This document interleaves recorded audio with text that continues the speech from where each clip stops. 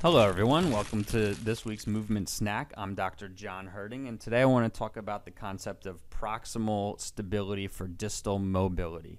So, thinking about building a foundation for a house, you have to set a foundation towards the center of the house to allow you to build up and out from that foundation. So, the same thing goes with your body. You have to set a foundation of good pelvic and thorax position and stability for a foundation to move your limbs off of that. So if you have 4 knots, your 2 shoulder joints and your 2 hip joints, they need to be in good position and stable to make sure that your extremities move well as they propel you and move you through space, right? So set a good foundation and work your way out from there when you're crafting your warm-ups, your exercise programs, your movement programs to maintain optimal health and prevent future risk of injury and how your pain presents.